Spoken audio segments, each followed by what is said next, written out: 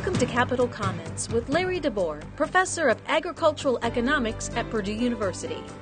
Capital Comments offers timely insight and commentary on public policy issues related to state and local government in Indiana, as well as national economic policy.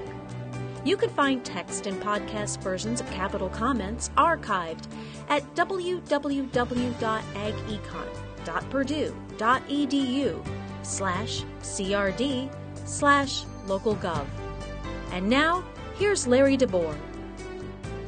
Hi, I'm Larry DeBoer, and this is Capital Comments for January 2015. Our topic this month: farmland taxes are a hot topic in the General Assembly. Once again, farmland assessments and property taxes are going up.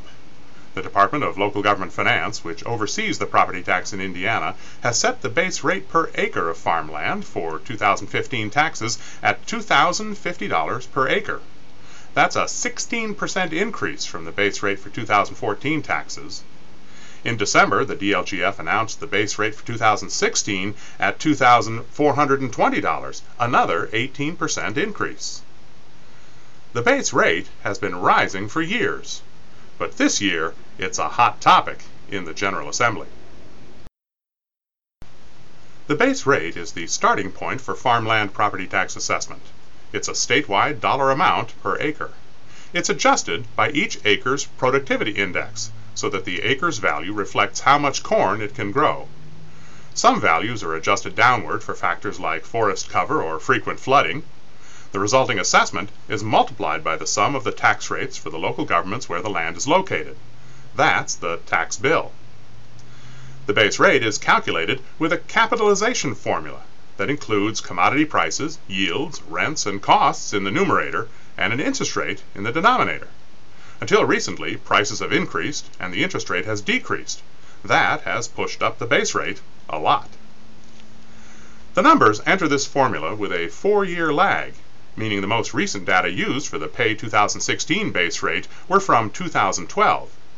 Since we know the formula and the data through 2014, we can make really good guesses about future base rates. In 2017, the base rate will likely be about $2,770, and in 2018, the base rate will be near $3,050.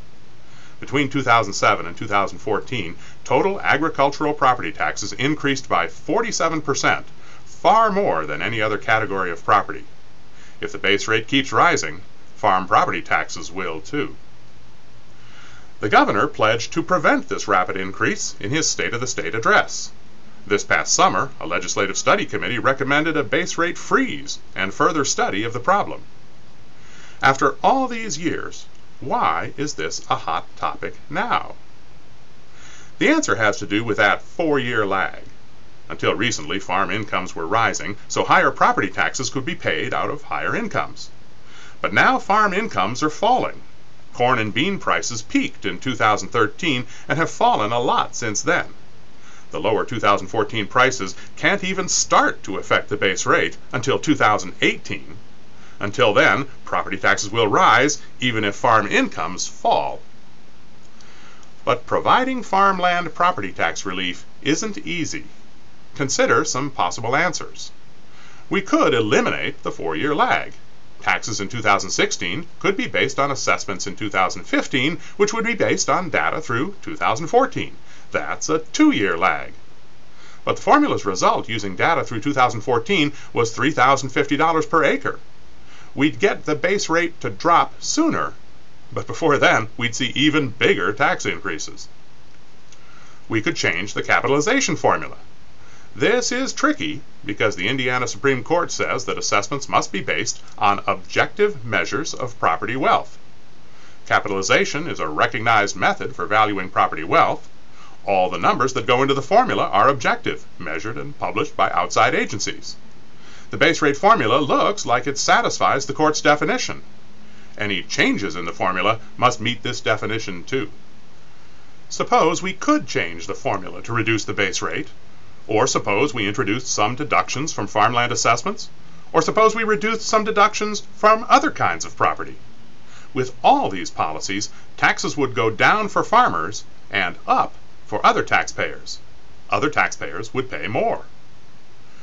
One thing the Constitution does allow is a tighter tax cap.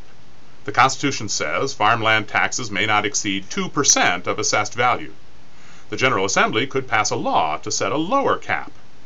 That could provide a lot of tax relief for farmers. It could also cause a lot of revenue losses for rural local governments, especially those with relatively high tax rates. It seems likely that something will be done about farmland property taxes. How it will be done, and who will foot the bill, are the big questions. And that's Capital Commons for January 2015. I'm Larry DeBoer. You can find text and podcast versions of Capital Comments archived at www.agecon.purdue.edu/crd/localgov.